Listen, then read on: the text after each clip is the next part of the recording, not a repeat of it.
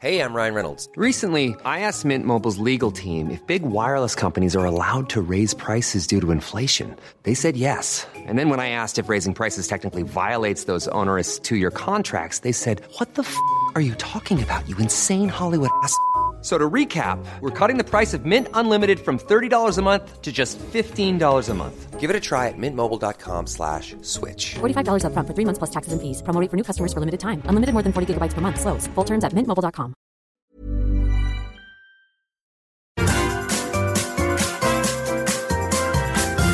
You are listening to the Mother of All Talk Shows podcast with George Galloway. John Caldwell was shot multiple times in daylight in front of a significant number of children that he had been coaching football. It was claimed immediately by something called the Real IRA. It was, of course, duly condemned and held to be exactly the problem with the nationalist community in the north of Ireland that reactionaries always held. They just couldn't stop killing, you see. 4 Republicans were immediately arrested and were held, but have now been released unconditionally. 4 other men are now behind bars for this heinous attempted murder. All of them are Protestants. One of them is a known and significant loyalist figure. And that begs a number of questions. Is the Real IRA a false flag to begin with? Was the claim by the Real IRA that they had carried out this attempted murder just a false flag operation? Or were the loyalists trying to kill this very senior Northern Ireland Police Service Detective Chief Inspector? And if so, why? Some loyalists have been threatening the police officers in protest at the Northern Ireland Protocol, which Rashid Sunak, the British Prime Minister, hopes to have resolved with the Windsor Agreement. These loyalists have condemned King Charles for meeting with the head of the European Union as part of the agreement. Begging the question, who are these loyalists loyal to exactly? If they're not loyal to the United Kingdom government, if they're not loyal to the King of England, to whom are they loyal? And will this be the moment when this story develops that the British say, we've had enough of your loyalism? We'll see about that, and the Mother of All Talk Shows will, of course, keep abreast of this highly important and fast-developing story. Meanwhile, here in Scotland, where I live, we are praying for the victory of the wee free Christian fundamentalist candidate. The wee frees are so austere, their main problem with having sex standing up is that it might lead to dancing. They are the descendants of the most extreme Calvinist Puritans that it is possible to imagine. And as someone from a Roman Catholic background, you wouldn't expect me to be hoping that their candidate, Kate Forbes, currently the finance minister, comes out on top in the race to fill the vacancy dramatically created by the rapidly departing Nicola Sturgeon. I wonder what she's running away from. Perhaps we'll find that out too over the next few days. Kate Forbes is at least sane. Kate Forbes can at least count numbers. As the finance secretary, she knows her arithmetic. At least we must assume so, though she's in a government that has cost the Scottish taxpayer, for which read British taxpayer, because most of the money that the Scottish government are spending comes from taxpayers in places like Bradford or Bethnal Green, both of which I represented in Parliament and are both considerably poorer than the Scottish people that they are subsidising with their taxes. But if Kate Forbes does not win, we're going to have the fundamentalist of a different kind, a man called Humza Yusuf. I wonder how Joe Biden would react to that. An Indian in Downing Street and a Pakistani in Bute House, where incidentally he'd be opposed by the leader of the opposition, who also originates in the Punjab. What a change in the top of the British political class. Once upon a time, we thought we should rule India. Now Indians are ruling us. But of course, as someone who's represented more people from the Indian subcontinent in Parliament than any other person in the history of Britain, my problem with Humza Yousaf is not that he is a Pakistani, of course, nor that once upon a time at least he ran with what you might call the Al-Qaeda brigade as a pretend Muslim fundamentalist. But in fact, he isn't that either. He is the living embodiment of the great Groucho Marx joke, I have principles, but if you don't like them, I have others. Humza Yousaf is anything that you want him to be. Thus, he can pretend to be a loyal fundamentalist Muslim and be a supporter of men being able to declare themselves as women, just at the wave of a flaccid penis. Humza Yousaf missed the vote on these things in Parliament, having 6 weeks prior fixed a meeting with leaders of the Pakistani community. His fellow members of the Scottish Parliament accused him, almost certainly correctly, of seeking to dodge the vote. But now that he's running for leader, he cannot dodge the issue any longer. Did he plump for the Muslim side of affairs, or did he plump for the transmaniacs? Of course, he plumped for the transmaniacs. Not because most people in Scotland feel that way. The vast majority of them do not. But it seems the vast majority of SNP members who will be picking the new First Minister of Scotland do feel that way. And Kate Forbes, the Christian fundamentalist, is being slaughtered because she has remained true to her beliefs, whilst Humza is the India rubber man, ultimately flexible. He'll be anything that you want him to be. But that's not my main problem with him either. My main problem with him is that he is a creature of the moral swamp, the swamp created by the Nicolae and Elena Ceausescu, although the roles were reversed, who have ruled Scottish politics for the best part of 15 years, counting the deputy premiership of Nicola Sturgeon, followed by 8 years in the top office. They are a total, complete disaster, unable to, ride a scooter and chew gum at the same time. They cannot deliver anything that they promise. Indeed, they falsely promise. Bikes, laptops for every child in Scotland, anyone. They cannot deliver ferries, which now have cost more than the building of the Scottish Parliament itself, and still are years away from being seaworthy.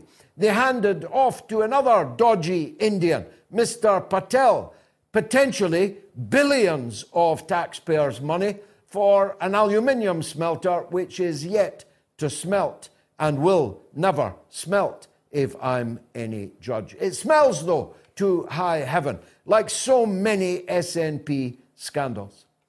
But of course, of more immediate concern to more people is the revelation in the Daily Telegraph today of the state of complete chaos, if not culpability, in the deaths of thousands and in the waste of hundreds of billions of taxpayers' money and the wrecking of the British economy, represented by the lockdown presided over by the cast of Billy Smart's circus. Boris Johnson's Billy Smart's circus, although there was nothing smart about it. The WhatsApp chats between Boris Johnson and Matt Hancock, the then Health Secretary, later denizen of the jungle in I'm a Celebrity, Get Me Out of Here. I bet he wishes he could be got out of the front page of the Telegraph today, because it is perfectly clear including from his ghostwriter Isabel Oakeshott, that Hancock is being sized up for sacrificial lamb. But in truth, they should all be on trial. They set off on a course of action which destroyed the economy, which devastated the lives of millions of people, even though their WhatsApp chat makes clear that there was no medical or scientific evidence behind any of the courses of action that they followed. And their cavalier ha-ha-ha approach to the doling out to cronies, friends, even relatives of undreamt of taxpayers' treasure in the totally wasted track and trace and other schemes of procurement of health and safety equipment. The ha-ha-ha approach they took to the development of a vaccine which, let's just say, at the very least has been oversold, has not lived up to its billing, are all utterly damning of the Boris Johnson government.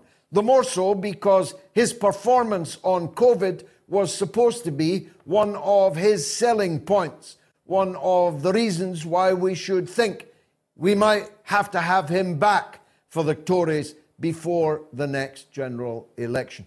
Not that long away, less than 2 years from now. The revelations in the newspapers are utterly damning of the government, but they are utterly damning also of the opposition, which supported every single twist and turn of the government's disastrous policy on COVID-19 and on lockdown. Indeed, was often to be found egging them on to an ever more savage and draconian approach. Just to give you a couple of examples, it turns out that school children were only required to wear masks because Nicola Sturgeon had forced Scottish school children to wear masks, and Boris Johnson opines on the WhatsApp that it isn't worth the trouble of resisting this because the nationalists will merely seek to make political capital out of it. Therefore, children were traumatized wearing masks that everybody knew they did not need, and moreover, as again the WhatsApp chats make clear, the people at the top knew that the masks weren't any good, not just for school children, but for the rest of us. A second example, though time is against me giving more, a second example is that they acknowledge that there was absolutely no medical or scientific basis for the rule of 4, for the rule of 6, particularly amongst children. Amongst children. Many children lost an entire year of games, of sport, of football, and of other extracurricular activities when it is clear that the leaders of our government knew that it was absolutely unnecessary. And perhaps most devastating of all is that the WhatsApp chat proves that if you were over 80 with complicating factors, you had a 6% chance of dying from COVID. That's if you were over 80 and, for example, obese or with other complicating factors, you had a 6 in 100 chance of dying from COVID. But, as the government makes clear repeatedly in these chat messages, if you were young, your chances of dying from COVID were, and I quote, the Prime Minister, the Chief Medical Officer, and the Secretary of State for Health, your chances of dying were, quote, negligible. So for a negligible risk to the people under 80 with complicating factors, we have utterly destroyed our economy and scarred and traumatized our children and many, many other sectors of our population. There'll be much more in the next few shows about this because we're going to have to revisit it. But for now, I rest my case. Boris Johnson and his government should be on trial for negligence and malfeasance. something I said from the very beginning of the emergency. Only time for a few minutes on what has been the most remarkable, surprising, but politically important poll that we have ever done. It only went out at near midnight last night. Many of my colleagues did not want to pose it. Usually it's my editor who picks the poll, but I picked this poll. I could tell that many of my colleagues didn't think that it would fly, that nobody would want to identify with Vladimir Putin. But the poll that we launched less than 24 hours ago, if you had to vote for one of them, would it be Putin or Biden? A, Putin, B, Biden. Almost 20,000 people have voted. And the show's only just begun. And at the moment, it is 81% for Putin, 19% for Biden.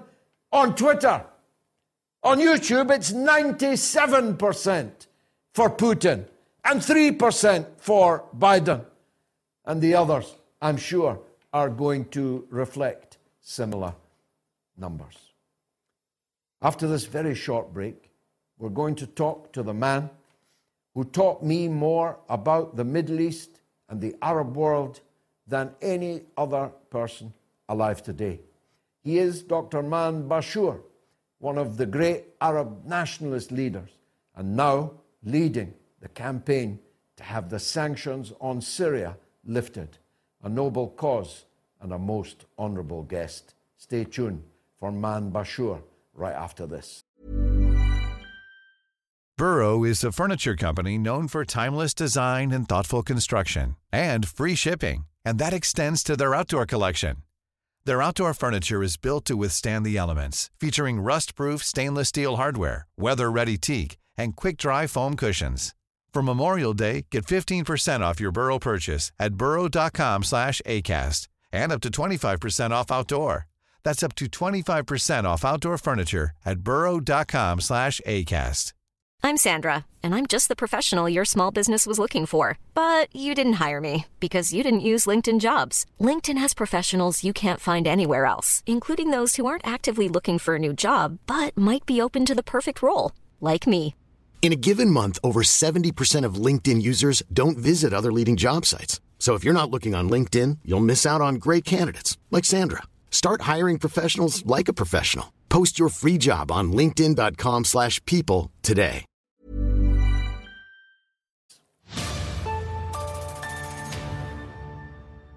Now, as I said before that short break, our next guest is my leader and teacher in all matters pertaining to the Middle East and the Arab world.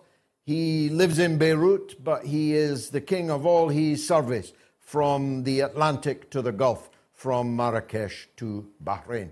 I've been working with him for well over 30 years, nearer to 40 years, in fact, though we're both young men still. He is Dr. Man Bashour, and he joins me now on the mother of all talk shows. Doctor, great honour, pleasure to have you with me this evening. Let's start with your latest task. You've been leading tasks all the decades I've known you, but your latest one is to try and have the sanctions lifted on the people of Syria. Tell us how that campaign is going.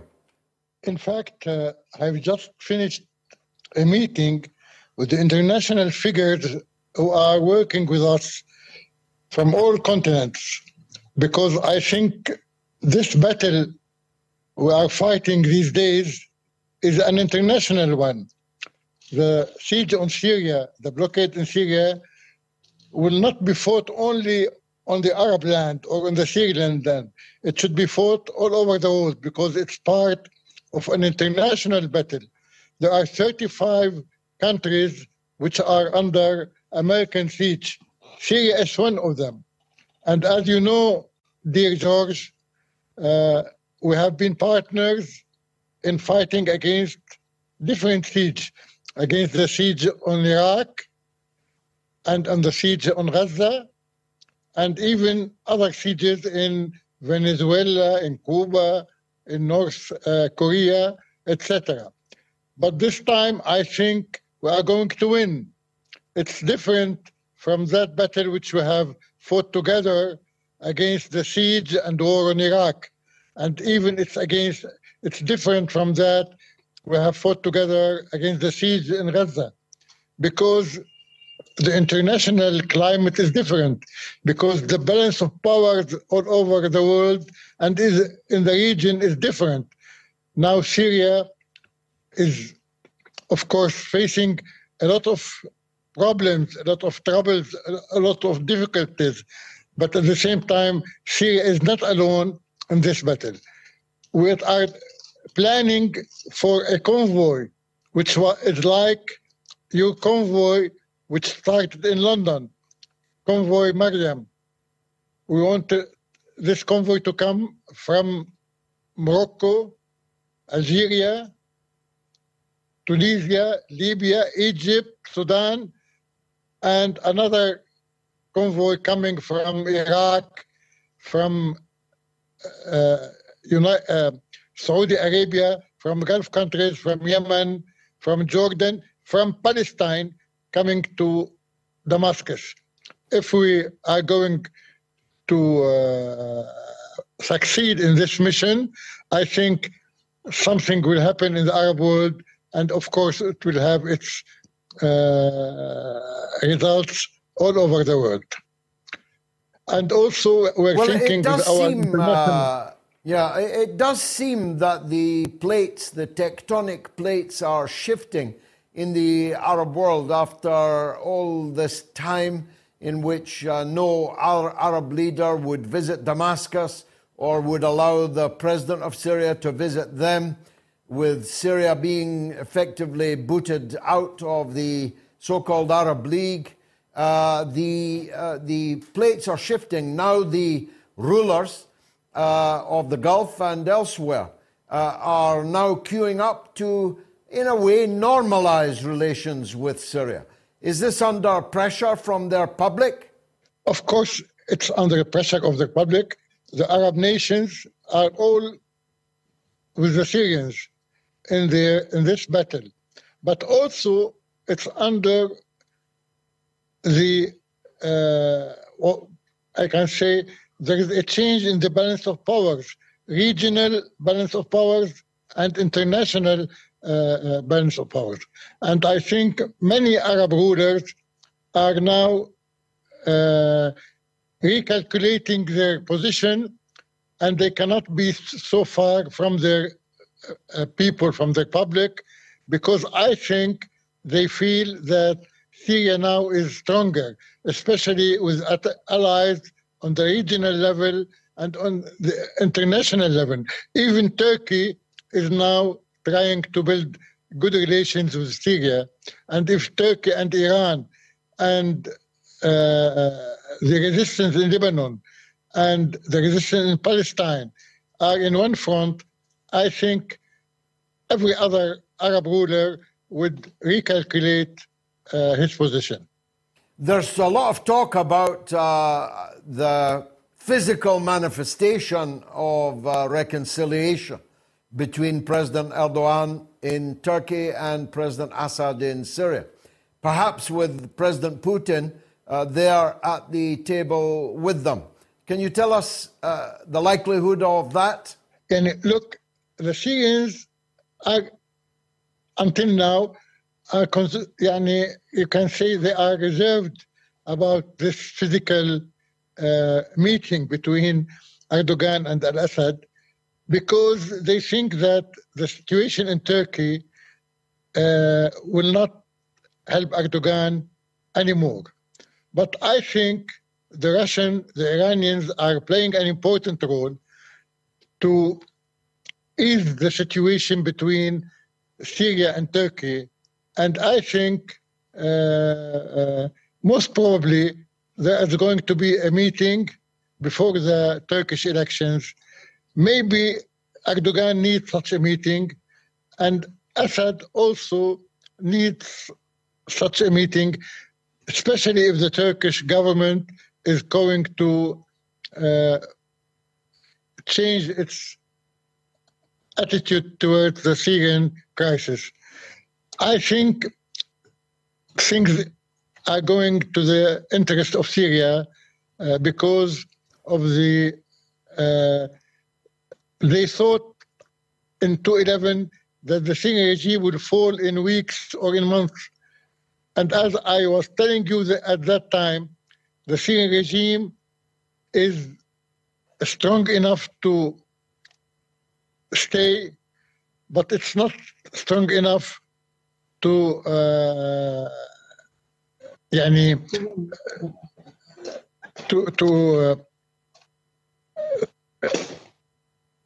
rule to prevail the whole Syria, to prevail the whole Syrian land.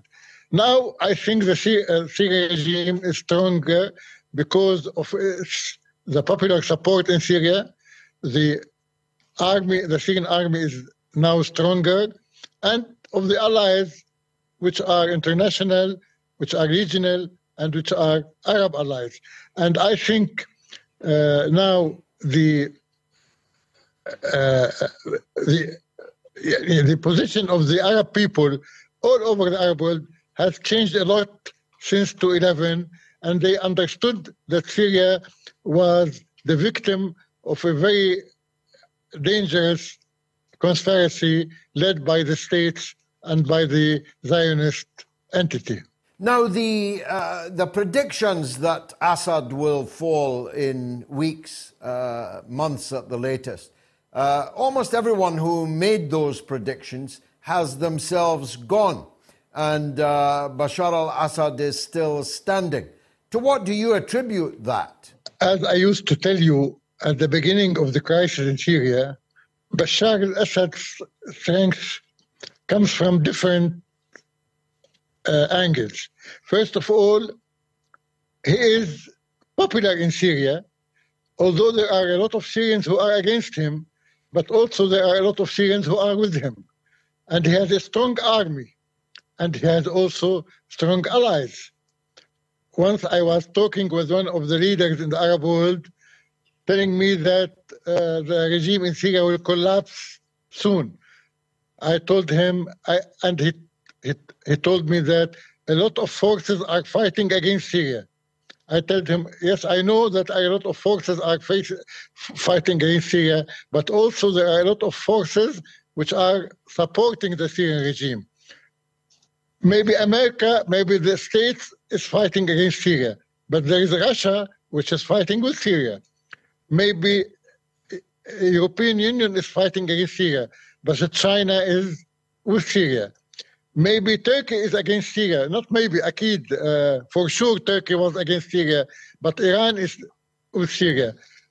There are many armed groups who are coming to Syria to fight against the regime, but also there are armed groups, namely Hezbollah, is coming to fight these groups in Syria. So the balance of power is not against Syria. The balance of power is going to be more and more in favor of Syria.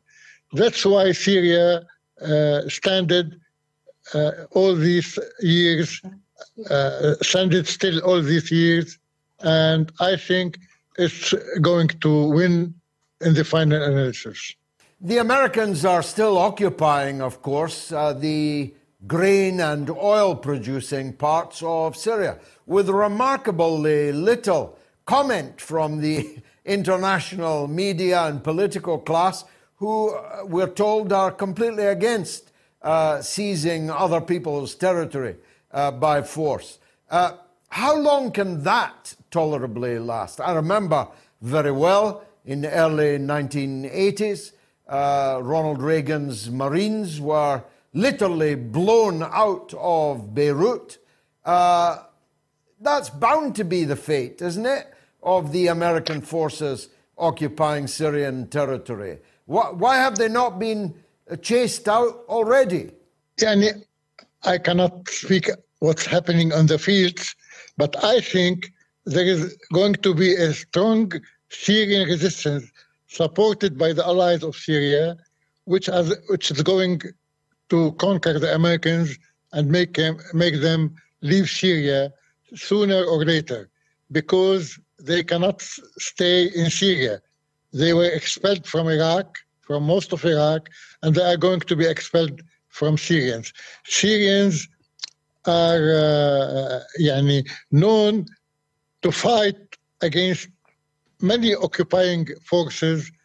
In Lebanon, they fought with the Lebanese resistance, and they were able to kick the Israeli army from Lebanon. In Iraq, they fought with the Iraqi resistance, and they were able to make the Americans withdraw from Iraq. And I think they are going to do the same thing with the Americans. But as I know, it's a little bit complicated, the situation, because there are three kinds of foreign forces in Syria occupying Syria: the Israelis in Al-Julan in the south of Syria, the Americans in the northeast of Syria, and the Turks in the west.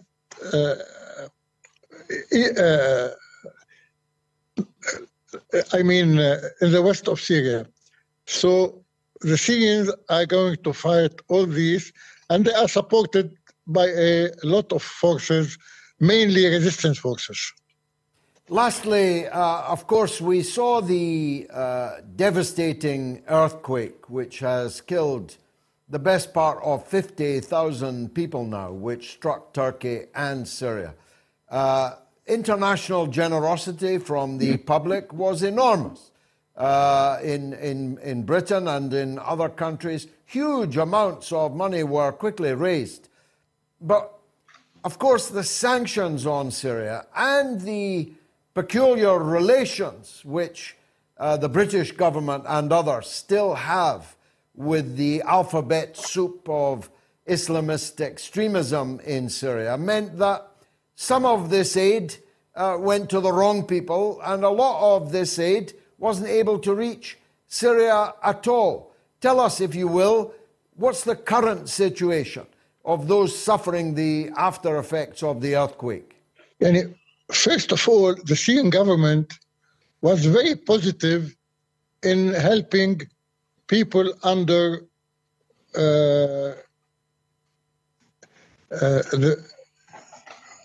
in the areas where the opposition is found. First of all, Syrian government was very positive, and it opened all the roads to these areas.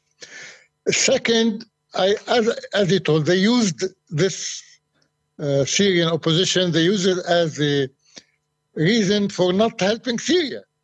But I think double standard here was very clear, not only against Syria, but even against Turkey. If you see the amount which is sent to Ukraine to fight the Russians, and you see what the amount was sent to Turkey, which is an ally to the West, which is part of the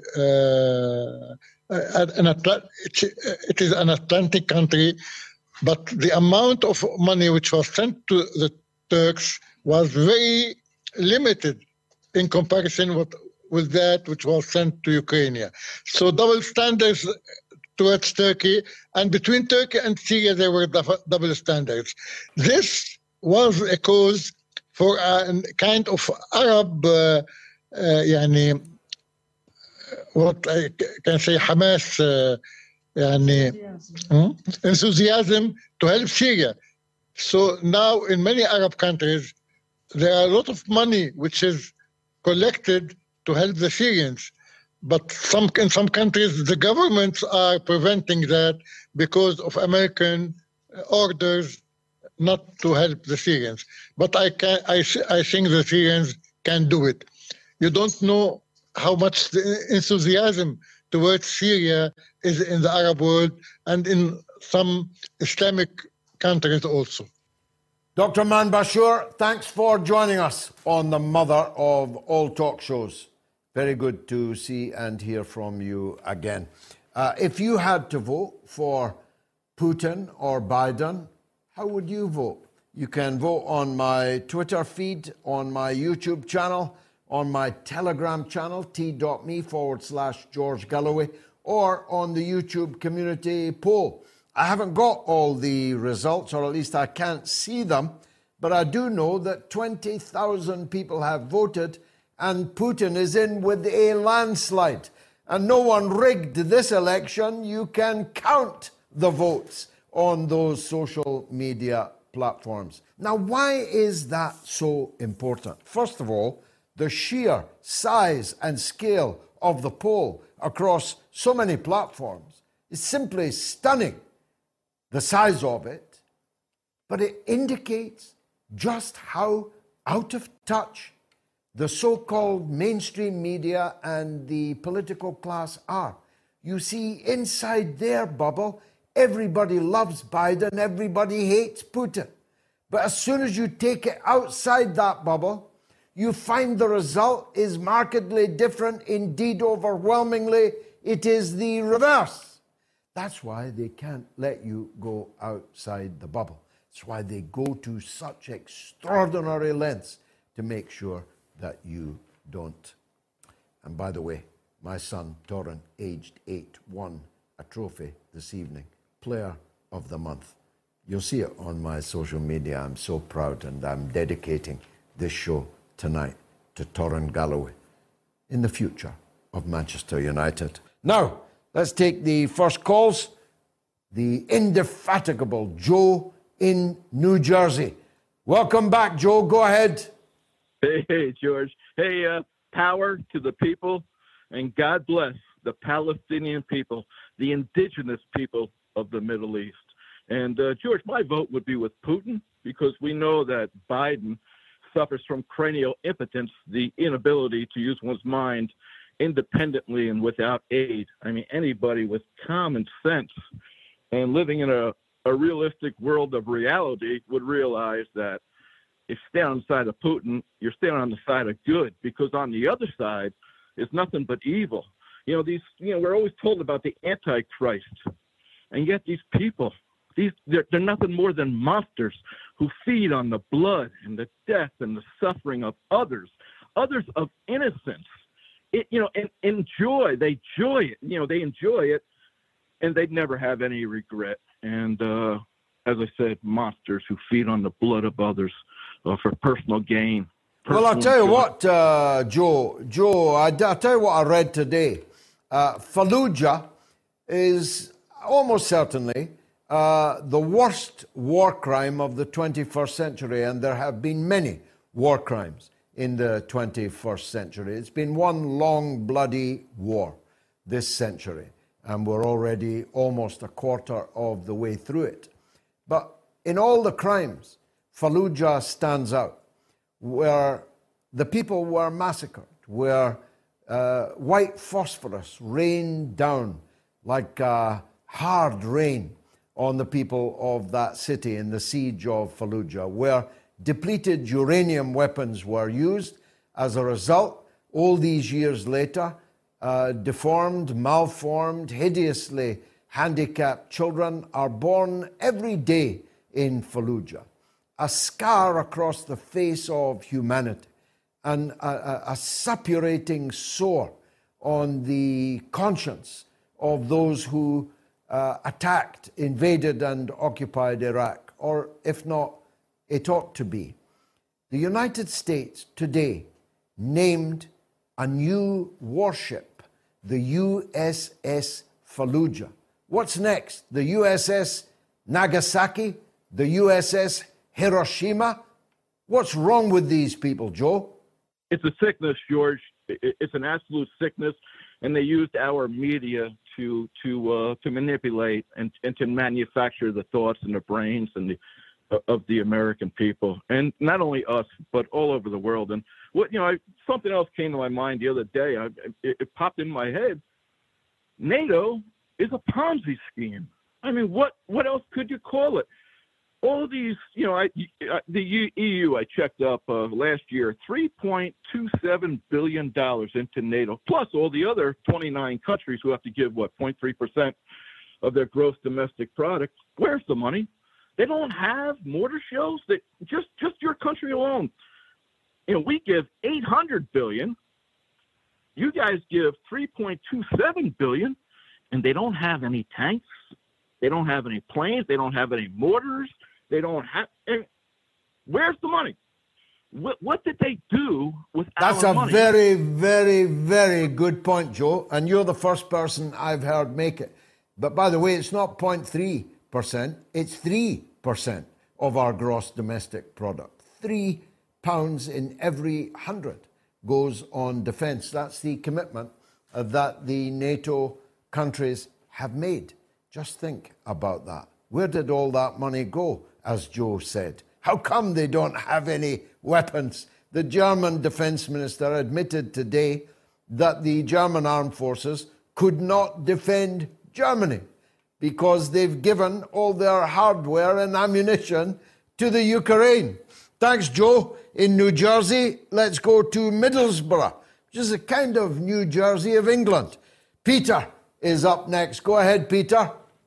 Hello, George. Nice to talk to you. By the way, you deserve every penny you get because you're the only person who speaks the truth over all the fake news.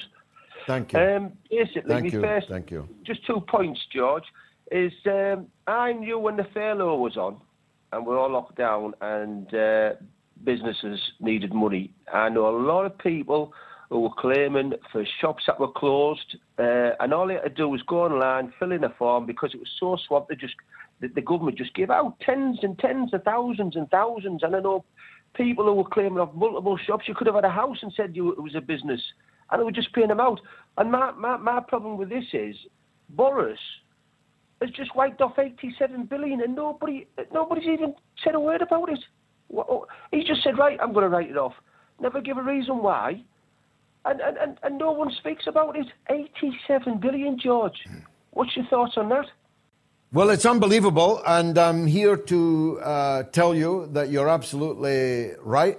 I applied for our company for what they called the bounce back loan, a very significant amount of money. I think it was a six-figure sum. And we had it in our bank account within 60 minutes, which must be a record. You couldn't arrange an overdraft of 60 quid in 60 minutes. But we got that.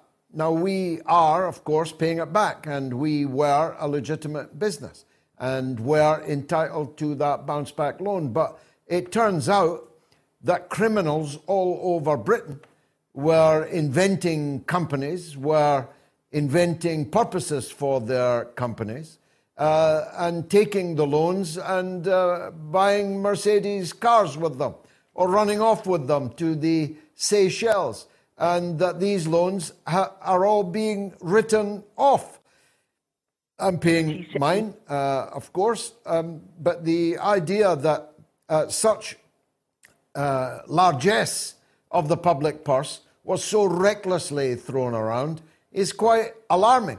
You'll remember the other scam, Eat Out to Help Out, which actually gave a lot of people who hadn't had it COVID because they were going out to restaurants and only paying half the bill. And all these other much more serious crimes. The expenditure on track and trace, which neither tracked nor traced. The expenditure on PPE, personal protection equipment. The contracts that went to people's mistresses, people's barmen, pub owners, local publicans, in which ministers drank. People who were given contracts who had never performed such contracts before, sometimes with a company that had never performed anything before. Baroness Mone, whatever happened to her? How come we're not reading about her everywhere? Why aren't they pursuing her like they pursued John Stonehouse? They search for Stonehouse all over the world. Where is Michelle Mone, the Conservative Baroness, who I presume is wanted for questioning at least for one of these Mickey Mouse companies that made off with tens of millions of taxpayer pounds. Last word to you, Peter. Because they're all Masons, they all cling together, they all look after each other. The other one was the woman MP at your law name, I've forgotten it. She said, get better jobs or work more hours. Well, her expenses was 87,000, but her wages was 87,000. Her expenses, it's 230,000 pounds last year, and they're all bang at it. The MPs are coming in fresh. They're seeing the scams. Even you can put down the tea bags a lot, and they're all jumping on the gravy wagon, and no one's saying nothing because they're all bang at it. They're all claiming the expenses. And this MP, I won't say his name, was in the restaurant, treating his mate and his wife and family to all food and drink. He asked me if my wife wanted a bottle of champagne. I said, no, it's too much. He went, expenses, mate, all off the expenses. There you go. They're milking it. They're licking it, George. Wow. They're licking it. You can leave his... Yeah, I'll tell you what, Peter, you can leave his name behind the counter for me and I'll look at it after. And if I can stand that up, I'll make that a big story indeed. Thank you very much indeed. YouTube comments. Sean PB says, King Charles interfering already into politics, something the Queen would never have done. Is this king on the same destination of the other King Charles? For foreign viewers, the other King Charles got his head chopped off. Paul Martinson says, have you listened to Putin speak? Ever watch his marathon press conferences? Look at how much Russia has improved under his leadership. The greatest leader I've seen in my 70-year lifetime, though I can't think of one good one besides him. Well, Paul, powerful words. Thanks for them. Colonel Douglas MacGregor is a retired Army colonel, of course, but he's also a combat veteran. He's an author. He's a foreign policy and defense consultant. He's a man who has forgotten more about war than most of the toy soldiers in the Pentagon and in the Whitehall Ministry of Defense have ever or ever will know. And it's a real privilege that he's with us tonight on the mother of all talk shows. Colonel, thank you for joining us. If you wouldn't mind summarizing the current state at the front in the war with Ukraine before we turn to the state of the war at the front in Europe and in the United States. But as a survey of the battlefield, how would you describe it? Many thought that there would be a massive Russian offensive to coincide with the 12-month anniversary. That does not, on the face of it, seem to have yet occurred. No, it hasn't. It doesn't mean that it won't, but I'm not sure that anniversary was ever as meaningful to the Russians as it turned out to be here in the West. I think that the situation is as follows, that you have southern Ukraine, which is largely under the control of the Russians. When I say largely, I think they now control the Donbass. They've annihilated most of Ukrainian forces that were challenging their control of the Donbass. So this long-term economy of forced defense is gradually coming to an end. They have marshaled enormous forces in Belarusia, in Western Russia, and in southern Ukraine. When I say enormous, you're talking about 550,000 to 600,000, with another 100,000 behind that inside Russia itself. They have stockpiled enormous quantities of artillery ammunition because 75% of the casualties inflicted on the Ukrainians have been inflicted by artillery, missiles, rockets. The Ukrainians are now coming close to 200,000 dead and well over 300,000 wounded. The situation for the Ukrainians is dismal, to say the least. It's really very bad, which is one of the reasons that Mr. Zelensky very recently, in fact, within the last 24 hours, talked about American soldiers and British soldiers and others from Western Europe coming to fight in Ukraine, because he has no chance whatsoever of winning. And the only way he could win would be to draw us in. Fortunately, I don't see any evidence that that will happen to us in the United States. It looks that way also to me, but it begs a question I'd like to put to you. A caller just raised the question, Joe from New Jersey, in fact, made the point that we have been stumping up for NATO billions of dollars and pounds, mainly you, of course, in the United States, but we've all been stumping up an ever-increasing amount of money.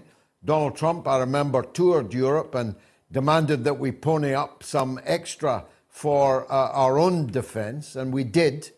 Where did all that money go? How come NATO doesn't have any tanks, have any ammunition? They're all saying they can't give Ukraine any more. The German Defense Minister, Pistorius, just said that the German armed forces can no longer defend Germany. They better hope no one attacks them. Where did all the NATO money go if it did not go on military hardware? Well, that's an important question. It deserves a good answer. First of all, the European states, including yours, Great Britain, have dramatically scaled back the size of their forces. So that you have relatively few soldiers, sailors, airmen who are ready to fight. That's the first point in any of the European countries. By the way, we've done something very similar. Today, the United States Army has dropped down to about 450, 460,000. They're supposed to be at 485. And we don't think we could get more than 50,000 ready combat troops into the field at this point, which tells you something about the structure and organization of the force. It's not very good. We have all sorts of problems with our Navy, not just in shipbuilding, but also in ship maintenance. People are leaving the armed forces in droves because they're sick to death of the leftist woke agenda and what it means for them. So I don't think it's surprising that the forces aren't ready. The other point is that we've been pouring an enormous amount of money and hardware into Ukraine. Ukraine is the original black hole of corruption and deceit. It was billed as the most corrupt country in the world when we entered it. Now it is being transformed into this brilliant investment. It was always supposed to be a very corrupt place where people paid no attention to the rule of law. And overnight, it's become the pristine liberal democracy that everyone should run out and defend. The truth is obviously very different. In fact, I would argue that Ukraine is infinitely more authoritarian than Russia, and it's treating its own population with almost complete contempt, forcing women, boys, old men into uniform to try and make up for the tremendous losses they've sustained over the last several months. So to answer your question, none of this should surprise anybody. We've got lots of generals, lots of bands, lots of admirals, not many ships, and the money doesn't produce combat power, but it certainly maintains large numbers of comfortable headquarters in NATO. How brilliantly summarized. I'm almost speechless, but luckily not entirely speechless. What does it tell us, though, also? I don't remember you ever being speechless. What does it tell us about the military-industrial complex on each side? Russia seems to be able to produce unending, a bottomless supply of military hardware and ammunition, and the West cannot. What does that say about the Western capitalist economy compared to the capitalist economy in Russia, but with still quite a centralized command pool in their economic affairs? And of course, if we turn to China, we have an entirely state-directed economy, albeit with huge levels of private enterprise within them. Do you see any lessons on the superiority, at least on the military field, of these respective and competing sides? Well, it's important to keep in mind that going back to 1990-91, we in the United States, and I would argue you as well, concluded that we were the Lone Ranger on the block. In other words, we were the invincible, invulnerable force. We annihilated this weak Arab army almost overnight with very little difficulty and decided there was no one else that could challenge us. Then the globalists, this class of ruling elites that we have in Western Europe and the United States, decided to use the American military as well as allied militaries to leverage them for interventions around the world to promote themselves, to promote their notions of liberal democratic change, but ultimately to simply secure military hegemony across the world. At the same time, we began investing in very expensive but limited sets of equipment and technologies that are very good, but also fragile. Meanwhile, in Russia, which was recovering from near total economic collapse, began rebuilding itself. And its army was not that large when it first intervened in February of last year. It actually was quite small, maybe 150,000, 180,000 professional soldiers with about 130,000 draftees, but really a limited force designed for territorial defense. However, they did maintain the industrial base, and they readied it for use, which meant that they could ramp up very quickly. And their weapons, in some cases, are very complex, by no means inferior to our own. They have all the microcircuitry, the precision guidance, they have the satellite arrays and the global positioning systems. But most of their weapons are more rudimentary and I would argue rugged, easier to rapidly produce. And you have Mr. Putin at the top, who has enormous support from the Russian population. The Russian people are enraged at what has happened. They realize that their country is really at risk because the United States and its friends in Europe have declared Russia a place that has to be destroyed, whose leadership has to be removed, and whose country should be dismembered. Under those circumstances, you're not going to find very many Russians that don't support the war that Mr. Putin has ramped up to fight. But we don't have those surge capacities, so that once we ran through relatively limited sets of equipment, we were in no position to ramp up an industry that is so small that it would take years to expand. So right now we're spending a lot of money, but we're not getting nearly as much for our buck as President Putin is. When you go to China, I would argue it's even more acute there. In China, their current military industrial production capability is twice what ours was during World War II.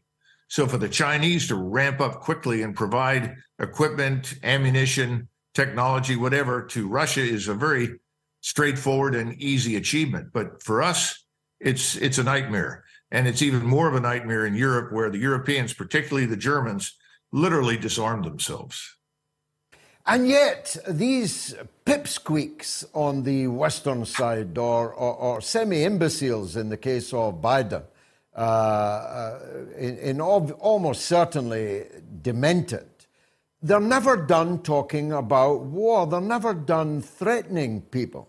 And they're even... They haven't figured out... George, they haven't figured out that Russia is not Serbia.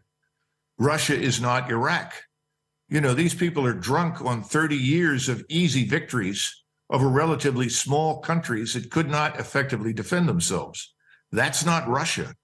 Their resources are in abundance. You can't isolate Russia. Russia's economy is large enough and important enough for China, for India, for the rest of the world, that we can't possibly isolate it and stop them from trading and expanding. Their economy, as you know, is doing much better than anybody in Europe.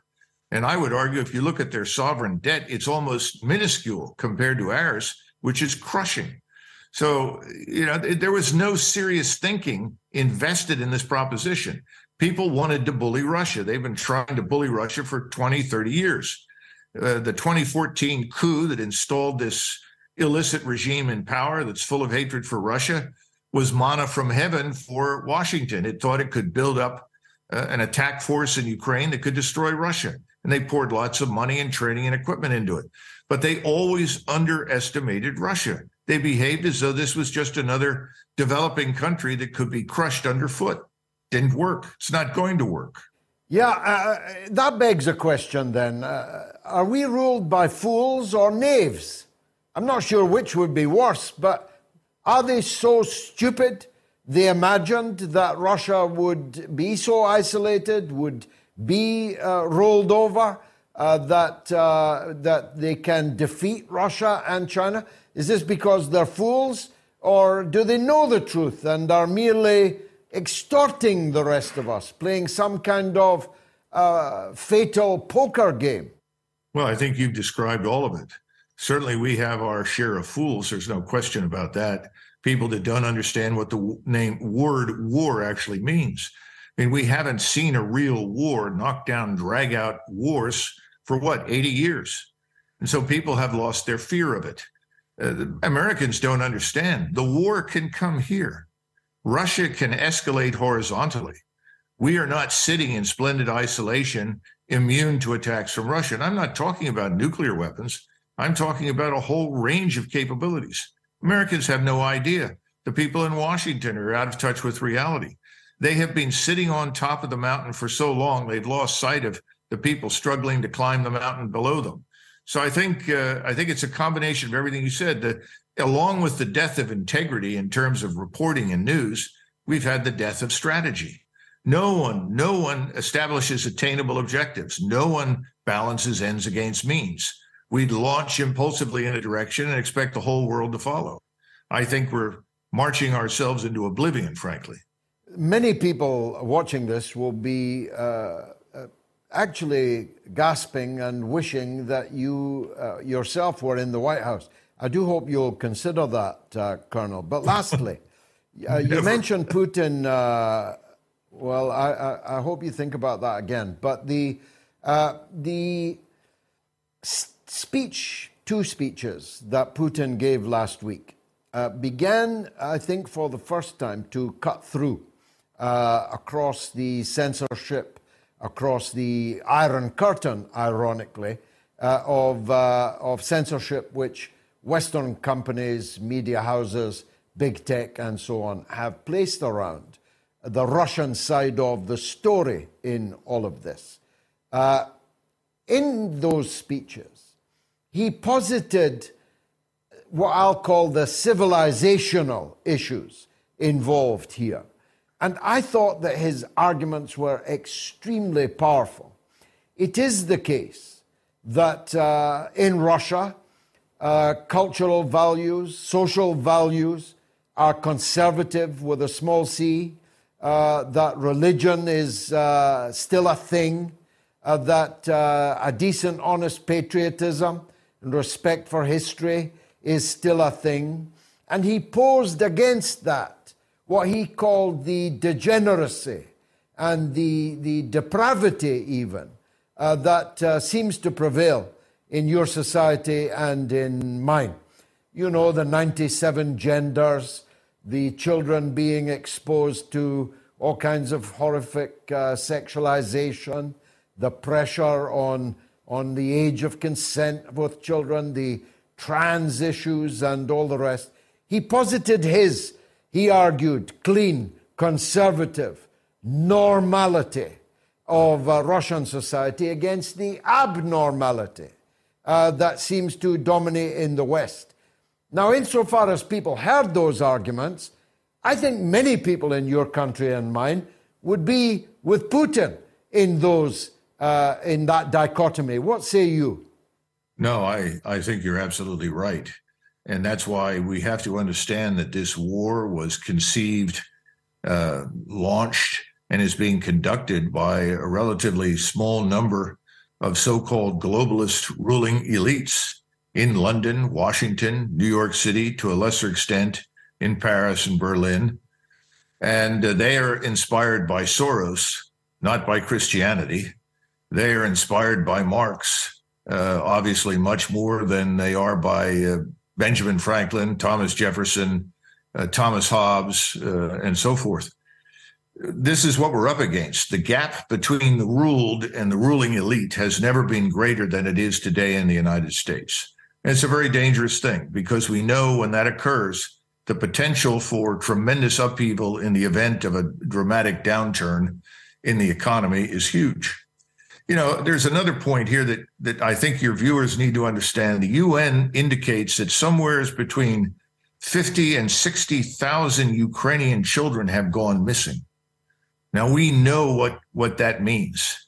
We know the sick disease of pedophilia that is widespread in the West and the United States.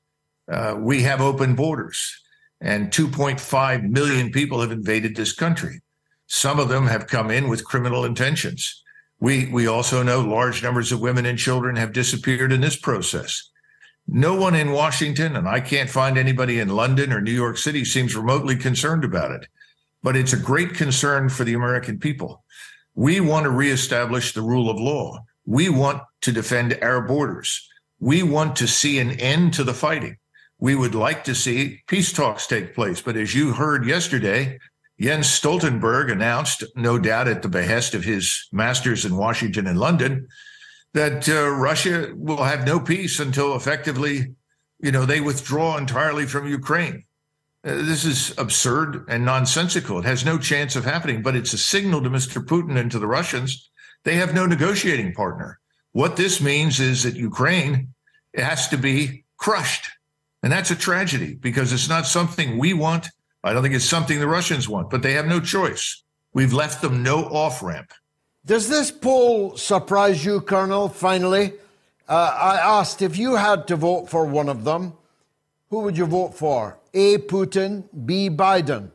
And I can tell you that more than 20,000 people have voted by 90% to 10% for Putin. Does that surprise you, that poll? It does a little bit because of the enormous effort that's been invested in demonizing Mr. Putin. I mean, Mr. Putin is now in the same category with Stalin and Hitler and Saddam Hussein and so forth. So it's hard for me to imagine that people are that alert that they know that's not true. Well, it's good news that they are. Colonel Douglas Macgregor, I do hope you'll run for office soon, sir.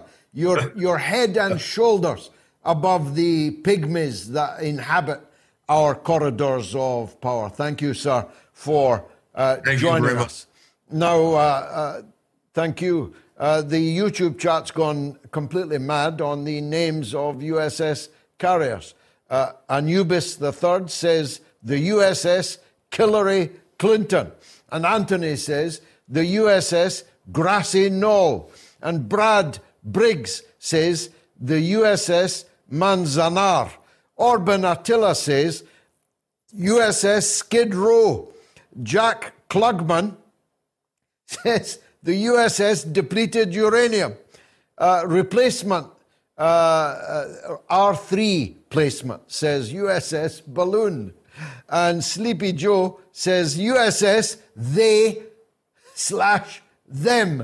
Brilliant stuff. Okay, a quick break, and it's calls all the way to the witching hour. Stay tuned.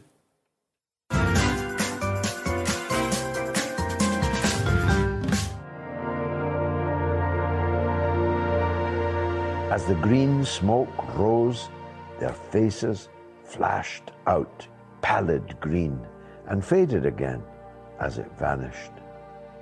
Then slowly the hissing passed into a humming, into a long, loud, droning noise. Suddenly, a humped shape rose out of the pit, and the ghost of a beam of light seemed to flicker out after it.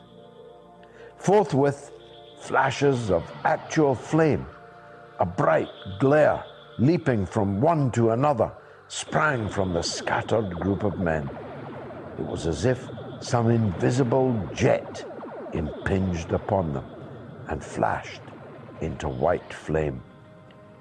It was as if each man were suddenly and momentarily. When you make decisions for your company, you look for the no-brainers. And if you have a lot of mailing to do, Stamps.com is the ultimate no-brainer. It streamlines your processes to make your business more efficient, which makes you less busy. Mail checks, invoices, legal documents, and everything you need to keep your business running with Stamps.com. Seamlessly connect with every major marketplace and shopping cart. Schedule package pickups and see your cheapest and fastest shipping options from different carriers, with rates up to 89% off USPS and UPS rates. And with the Stamps.com mobile app, you can take care of mailing and shipping wherever you are. Make the same no-brainer decision as over 1 million other businesses with Stamps.com. Sign up with code PROGRAM for a 4-week trial, plus free postage and a free digital scale. No long-term commitments or contracts. That's Stamps.com. Code PROGRAM. Turn to fire. Back to the lines. Liam is in Canada on Syria. Liam, welcome to the show. Well, I initially wanted to call to say thank you personally for your updates and coverage of what's happening in Syria, not just after the earthquake, but La shukra ala wajib. And I wanted to say that I went to Syria in the summer that just passed. And I spent my supposed-to-be vacation just crying in agony at what I saw, how my country has been flipped around. I remember it as a child. My mother chose to immigrate to Canada when I was only 7, and I really don't agree with her choice, but there's nothing I can do. I've been raised here in Canada, but have always went back to my homeland and visited and always enjoyed my time. And as you know, Aleppo is a very, very cultural city full of great history, and so are all the other cities in Syria. And I have such great memories. And this summer when I came after 10 years of not visiting Syria because of the war, I was just heartbroken at the people and their situation and everything there. And I can only imagine how bad it has become after the earthquake. So I wanted to personally thank you for bringing such great guests that speak about the situation. Also, I have become more aware of people like Max Blumenthal at the Gray Zone and others who do update us with the correct information about Syria. And this has just been such a great eye-opener. So thank you. Well, if that was heartbreaking, your call is heartbreaking for me because it brings back all the memories of these last 10 years and more of deliberate destruction. Let me put it another way. I have seen crimes committed by my own country and by the United States as a politically conscious teenager, and until now, I have seen them almost without number. It would take me the rest of the show just to list the names of the places where these crimes took place. And the crime against Iraq and against Libya were extremely grave and wounding crimes. But the worst thing that we have ever done was the role that we played in Syria. And it's worse for two reasons. First of all, it's worse because Syria was and is and forever will be a jewel of human civilization. You talk of Aleppo, one of my favorite places in the whole world, a jewel of the Orient, of antiquity, one of the oldest cities on the earth, and which was delivered by us, Canada, United States and Britain and the other NATO countries, into the hands of the head choppers, the throat cutters, the heart eaters, the alphabet soup of fanatic Islamist extremism.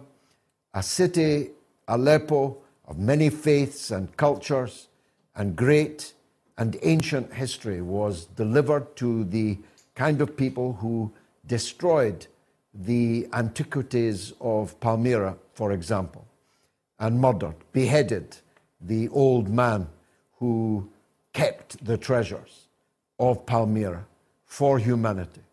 A treasure trove for the world heritage was in the hands of some of the most evil mass murderers, a death cult, and all of them were armed and funded and proselytized for and even transported by my own country, your country, and the United States of America. So that's the first reason why it's the worst thing that we have ever done. Because if we had succeeded, and by the grace of God we did not, then the flag of Al-Qaeda and ISIS would be fluttering over Damascus today on the Mediterranean.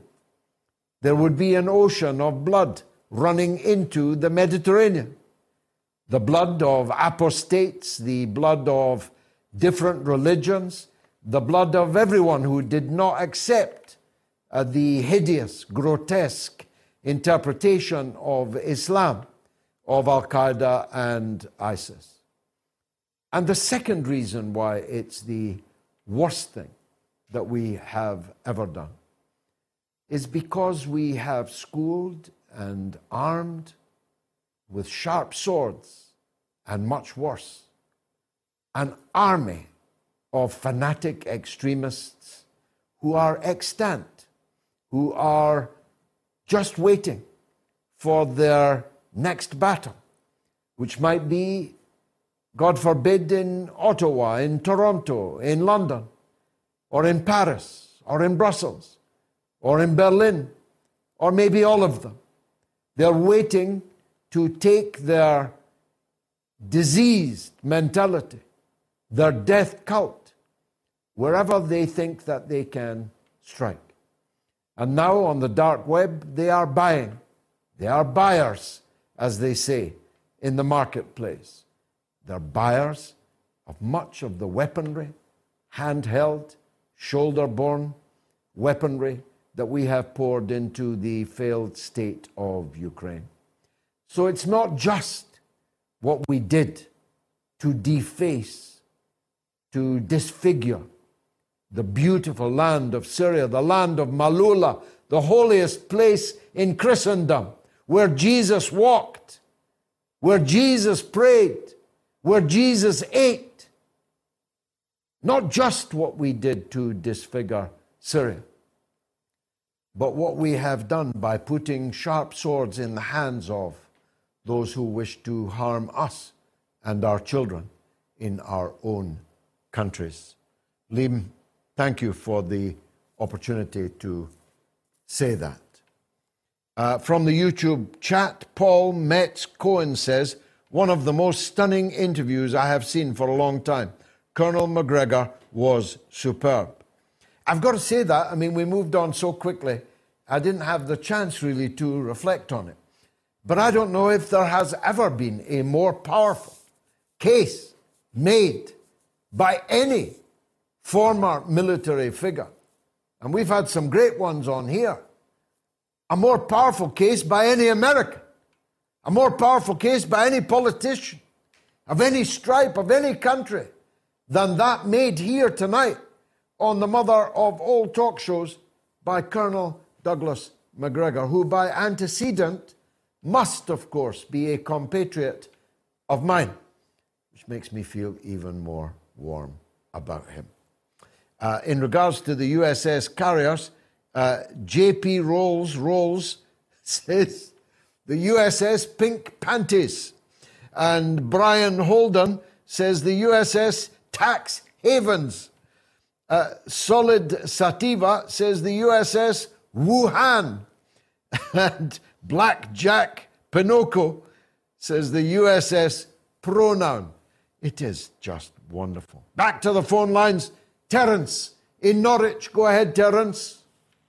Good evening, Mr. Galloway. Nice to see you back on the air. And I watched the Manchester United game alongside listening to you, and they were flattered by the 3-1 score. West Ham played well. Anyway, that being said, I want your opinion on the joke that is the Thunderbird puppet, the third Prime Minister, the son elected of the 80,000 Tories, and his claim now to recorded a victory for Brexit, stroke not Brexit, Brexit, stroke not Brexit, Europe, we hate Europe.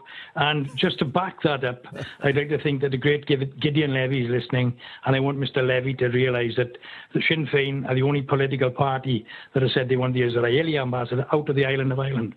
So I want your opinion on the Brexit nonsense that we're sort of, being... I'd like to, Terence, but first I must commend the mellifluous eloquence with which you raised your question. Quite beautifully expressed in a quite beautiful accent. Secondly, let me tell you that I love David Moyes like a brother. I love West Ham. And I fully accept that scoring your third goal in the 95th minute does flatter one. And United, I saw the first half, were not the real United. They obviously improved in the second. But the point is, into the draw goes the name Manchester United. And we are still in for the quadruple. We've won the League Cup. We're in the quarter-final of the FA Cup. We're only a few points behind the leaders, Arsenal, who are traditional Devon Lochs, who always fall in the final furlong and may well do so again. And we are the favourites to win the Europa League. Just think about that. The quadruple. Ten Hag's done one hell of a job, but Rishi Sunak has not. And the pitch that he made in Northern Ireland yesterday, I think, was so riven with a giant illogicality, I'm amazed that nobody is making more of it.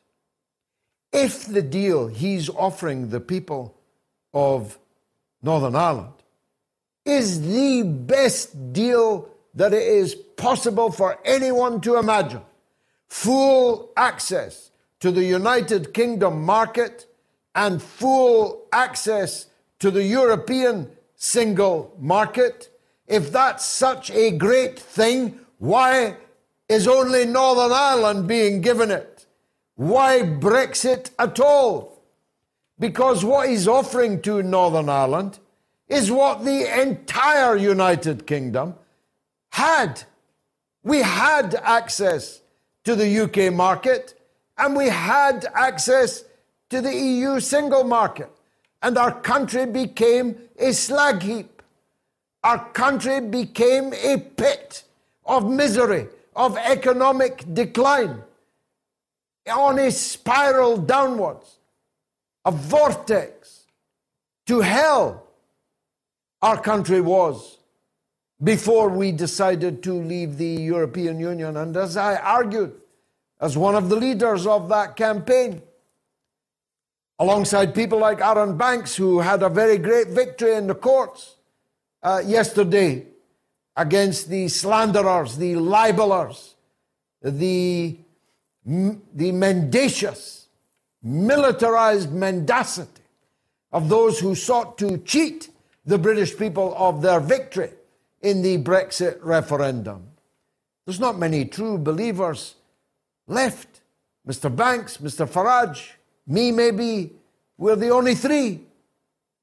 We're the last people standing of note defending Brexit. The Tory ministers that campaigned for it never mention it. They haven't done anything with it. I wanted Brexit for a reason, not Brexit for its own sake. I wanted Brexit for the opportunity that it gave us to do things differently. Instead, we've done things exactly the same, but without access to the European single market that we're now trying to sell to the people of Northern Ireland as the best thing since sliced bread. It's incredible when you think of it. That logical Achilles heel in Sunak's pitch that the entire media and political class have remained completely silent about. It's the obvious question. If what you're giving Northern Ireland is so good, why don't you give it to the rest of us? And of course, to that there is no answer that he can give, though he probably imagines that after a little while we'll go quietly back into the European single market. And all of Brexit will just have been a dream. Terence, thanks for that. In regards to the USS ship names from YouTube, Brickshoe says the USS Occupation. That's brilliant. And JP Rolls says the USS Nord Stream Pipe Dream. Excellent. John is in Yorkshire, but wants to talk about US politics. He's very welcome. John, go ahead, sir. Thank you for having me, George. And whatever happens, keep up your work, because I sometimes wonder that you don't actually appreciate what you're actually doing. You're the last line of defense, along with a few others. The inner workings of the permanent administrative state, I mean, you've touched on it now regarding the United Kingdom and what you've just described, but I mean, obviously in most countries they've got something very similar. So if you let me just go through a couple of things and give you like a brief history, much of which I'm sure you already know, but for the viewers, I'll try and tie this together. So I'm going to start in 1960 when JFK takes responsibility of the Vietnam portfolio. He states in his inauguration clearly to support any friend of the global fight against communism. The rapidly increasing advisors let slip that in terms of engagement, allows advisors to return fire if fired upon. So this is clearly a first sign of an impending escalation, which he's obviously very aware of. He's surrounded by the intelligence community offering advice. But where is all this heading, and what does this advice simply imply? In an interview with Walter Cronkite, months before he died, JFK states that in the final analysis, it's their war. This 180-degree turn, plus other issues, were ultimately his death sentence. JFK was, in the opinion of an influential few, a communist sympathizer, and because of this, he paid the ultimate price. For the next 10 years, LBJ and Nixon both openly stated and repeatedly that allowing Vietnam to fall into the communists would lead to what was then described as the domino effect, the loss of Southeast Asia. That was why the Americans' youth needed to be sacrificed. It was never just about Vietnam. So let's try and connect the dots with where we are now. 2 years ago, Joe Biden gives the green light for what turned out to be a chaotic retreat from Afghanistan. Amongst many tragedies, billions of dollars of equipment left behind, much of which will find its way onto the black market. Globally, Biden's credibility has crashed. Just over a year ago, Biden holds a press conference. A question is raised regarding the reporting of mass formations of Russian troops on the Ukrainian border. Biden's stated response was that the limited incursion, quote, looked a possibility, but it was never said with negative tone. But within hours, pushback came from the White House, which needed to correct this particular statement. This is a great example of this inner state coming into fruition. The correction came from embodied influences with the same mindset as previous regimes that we've just talked about. And this time, unlike the retreat from Afghanistan, they were sending a clear message. American exceptionalism is back. Finally, George, you showed a very recent video of Trump calling out the very same permanent state that we're speaking of. He went further than any previous president that I'm ever aware of. A perfect example being naming and shaming Victoria Nuland and those that surround her, including her husband. It seems obvious to me that the permanent state leadership of the intelligence communities, mainstream media, and Wall Street will go to extraordinary lengths to stop Trump, possibly by whatever means possible. It wouldn't be the first time. Well, you put it very well, I must say, and I agree entirely with everything that you said. I'll comment only on the Donald Trump video, which we played on the show on Sunday night. If you didn't see it, please go onto YouTube or elsewhere and watch it. You can, of course, find the show. It's last Sunday's show. And watch it, if only for the Donald Trump video that we played in it. I, too, have never heard any, never mind former U.S. president, I have never heard any senior U.S. political figure ever make a statement like he made in that video. Naming and shaming Nuland, yes, but many, many other things. It was the most coruscating, the most devastating indictment of the deep state that killed Kennedy. And as he made it, as I watched the video, I could almost envisage in my mind's eye the awful possibility of a grassy knoll moment for Donald Trump. And you have just reiterated that point, for which I'm grateful, John. More calls. Mehrdad is in Amsterdam on Syria. Go ahead, sir. Yes, hi, George. First of all, I want to thank you for all your great work. And I wanted to comment on what you said about Syria. And I agree completely. And I'm originally from Iran, but I live in the Netherlands for 23 years. I came here when I was 8 years old. And I like to let the audience from the West know that Iran is always talked about negatively in the news in the West. And just like you said, thank God that they didn't achieve what they wanted, Al-Qaeda and ISIS. And people should know that Iran was one of the key players to help the Syrian government and the Syrian people to defeat ISIS. Sure. And on top of that was, of course, General Qasem Soleimani, who got killed because of what he did in Syria and because he didn't let the agenda go on and bring death and destruction.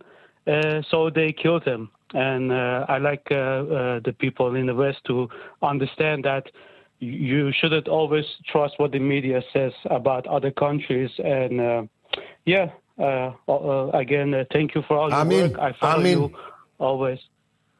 Yes. Thank you, Mehrdad. Amin to all that.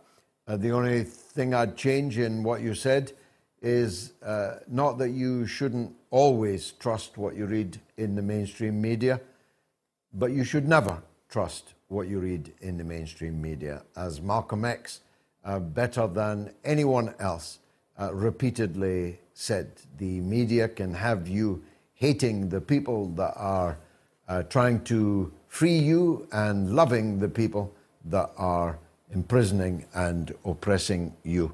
Now, the next caller has become, as he was indeed in the old days on the radio, has become a video star. We're using his clip from an earlier discussion with me as a promo. He is the one and only Tommy in Glasgow, and he's back. Tommy, welcome. God bless you. Love you, brother. Assalamu alaikum wa rahmatullahi wa barakatuh. Alhamdulillah. How you doing?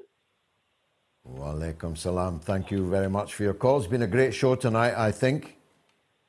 Indeed, indeed. As always. And before I go into my point, anyone, everyone, please donate to this show.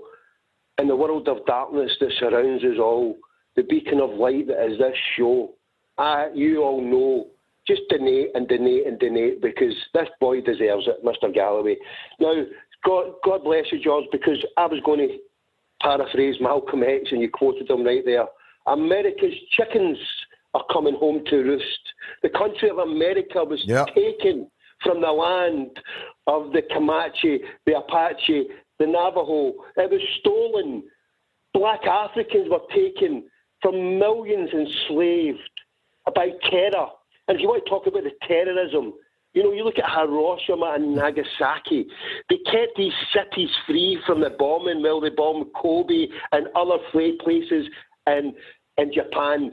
The Japanese emperor was ready for submission, yet they rushed through the Manhattan Project and gave us the terrible bombings of Hiroshima and Nagasaki. If you look at Nicaragua, where they were found guilty, America, 500,000 people. If you look at what they did in Halabja, on the very day that the world was told how bad and heinous, after over 1 million people killed on each side, Halabja, with the gassing of those people, Donald Rumsfeld selling weapons of mass destruction. We give you Srebrenica, where the entire Dutch government resigned because 7,000 people were killed. Sabra and Shatila, where that illegitimate Sharon, the road to Basra, a retreating army that was on the way back, where George Bush annihilated. Madeleine Albright said 500,000 children is a good price to pay. Her own leader, Bill Clinton, when he built a chemical factory in Sudan, it was making drugs to help the people.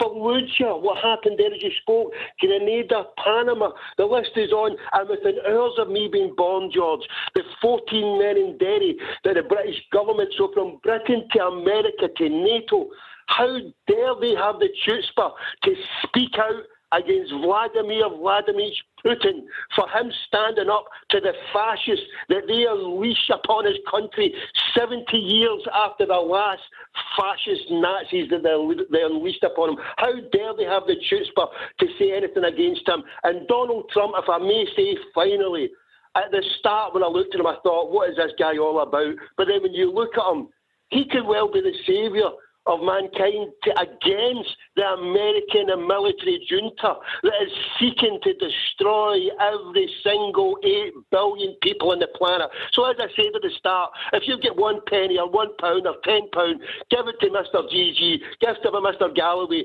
because he deserves it for being a beacon of light for everyone, not me, but everyone else who comes on there, from Scott Ritter to Colonel McGregor to everyone, to Callum McGregor and Ange Postecoglou. I just have to jump on that one. They give me a bit of freedom and happiness. Hail, brother. Hail. Tommy, you're some talker, man.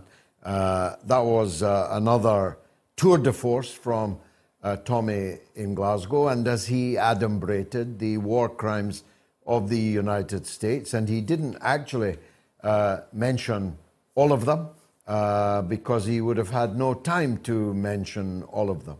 The illegal bombing of Cambodia, the propelling into power of Pol Pot, the continuing to recognize Pol Pot at the United Nations, even after he had been driven out of power on the principle that my enemy's enemy is my friend, and so on. I could complete Tommy's list, but there's no time to do so. But the one thing they didn't count on, Tommy, was that although there are a lot of sheep, and they have the sheepdogs to round them up even unto their final destination, there are millions of people who are not sheep. And this result in this mammoth record poll, in which 82% back Putin, 97% back Putin, 98% back Putin, and 95% back Putin, and 18 back Biden, and 3 back Biden, and 2 back Biden, and 5 back Biden.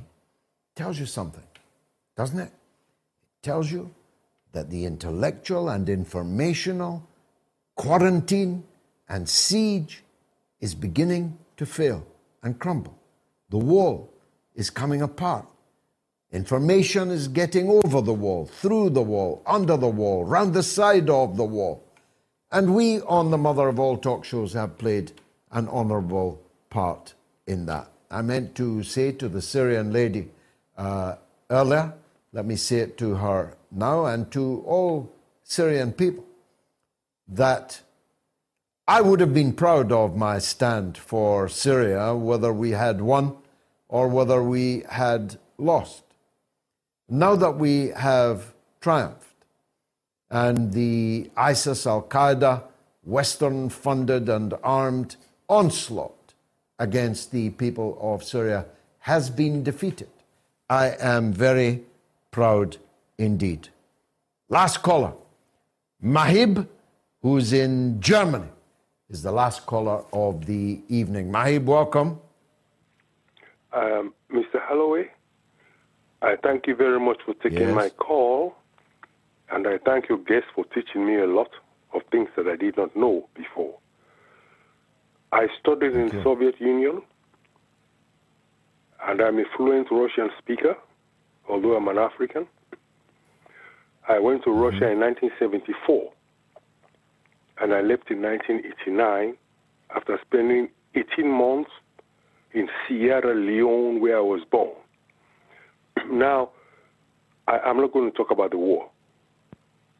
Can you hear me, sir? Yes, the whole world's listening.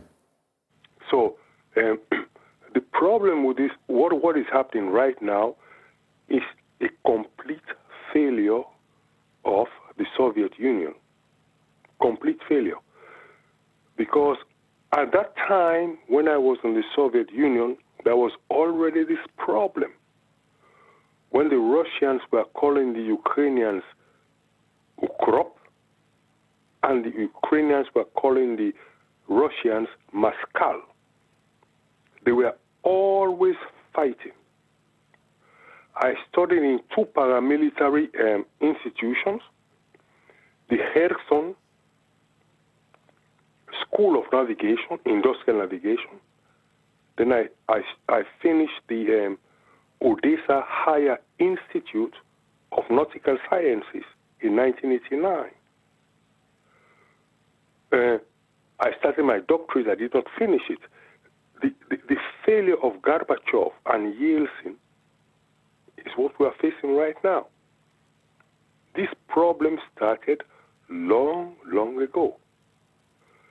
And Indeed so, but the hour is up, I'm afraid, Mahib, but I would like to talk to you again. I hope you'll make this call again on Sunday, because there's much that I would have said in response to what you have just argued, some of which I would have agreed with.